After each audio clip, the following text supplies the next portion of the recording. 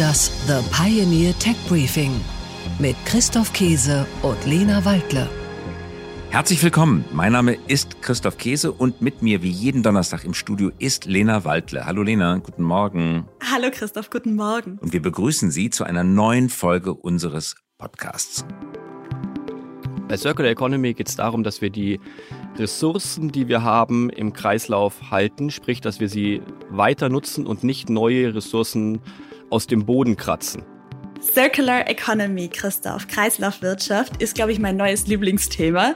Und keine Sorge, das wird keine "Wie recycle ich meine PET-Flasche korrekt", sondern das wird richtig super heute, versprochen. Absolut richtig. Es geht nicht um PET-Flaschen, es geht um das Recycling vieler Rohstoffe. Es geht also nicht nur um Plastik, sondern auch um Plastik und andere Themen.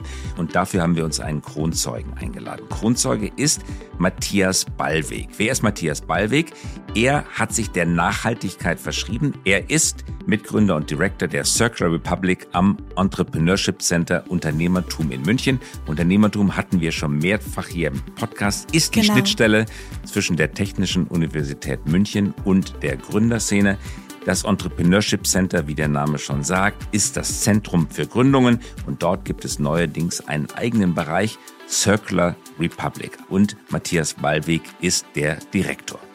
Genau, und wir waren ja Anfang Dezember zu Gast bei der Unternehmertum in München und Matthias Ballweg saß dort mit uns gemeinsam auf einem Panel und darum freut es uns sehr, dass er jetzt auch nochmal den Weg auf sich genommen hat, nach Berlin gekommen ist, um die Circular Economy und damit die Circular Economy Lösungen auch bei uns im Podcast vorzustellen.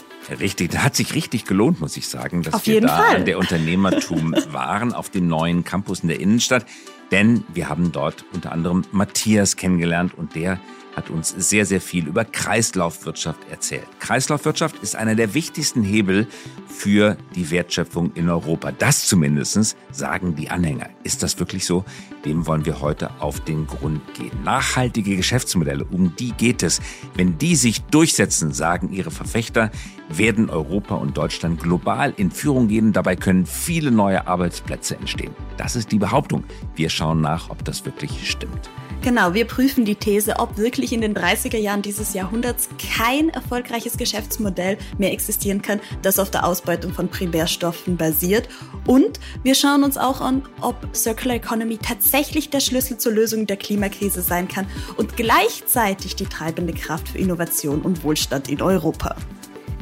Also kann es gelingen, so der Plan, mit 70% der bisherigen Ressourcen auszukommen, also 30% einzusparen. Und wenn das gelingt, können Deutschland und Europa daraus Wettbewerbsvorteile ziehen, können wir also im Geschäft bleiben, statt einfach nur die Kosten nach oben zu treiben und uns selber die Märkte abzuklemmen.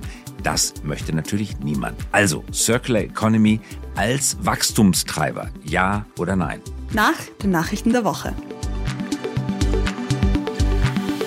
Tech Briefing. Nachrichten aus der Welt der Big Tech. Zweite Chance für Meta. Trotz des erneuten Umsatzrückgangs im 4. Quartal geht es der Facebook-Mutter besser als erwartet. Mark Zuckerberg versprach mehr Rentabilität und Effizienz. Der Aktienkurs schnellte nach Zuckerbergs Ankündigung um mehr als 20% in die Höhe. KI-Wettrennen. Google stellt einen ChatGPT-Rivalen vor mit dem Namen Bard. Außerdem schüttet Google $300 Millionen in Anthropic, ein KI-Startup ehemaliger OpenAI-Mitarbeiter. Der Chatbot ChatGPT bekommt währenddessen eine Bezahlversion für $20 pro Monat.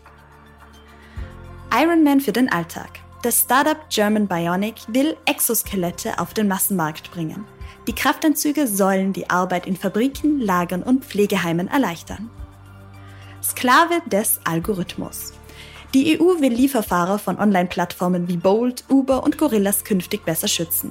In einem Vorschlag der EU-Kommission geht es darum, grundlegende Arbeitnehmerrechte wie Kranken-, Renten- und Arbeitslosenversicherung zu sichern. Die EU-Staaten und das Parlament müssen sich nun auf einen Kompromiss einigen. Tech Briefing. Nachrichten aus der Welt der Startups. Start des Deep Tech und Climate Fonds. Das Bundesministerium für Wirtschaft und Klimaschutz und das Bundesfinanzministerium investieren in den kommenden Jahren bis zu 1 Milliarde Euro in Unternehmen mit Zukunftstechnologien. Die Mittel dafür stammen aus dem ERP-Sondervermögen und dem Zukunftsfonds der Bundesregierung.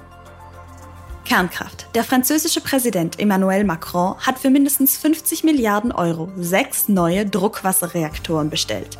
Jeder Reaktor hat eine Leistungskraft von rund 1600 Megawatt. Es ist das größte Investitionsprogramm für Kernenergie seit Jahrzehnten. 2 der Reaktoren sollen bereits Mitte 2024 in Betrieb gehen.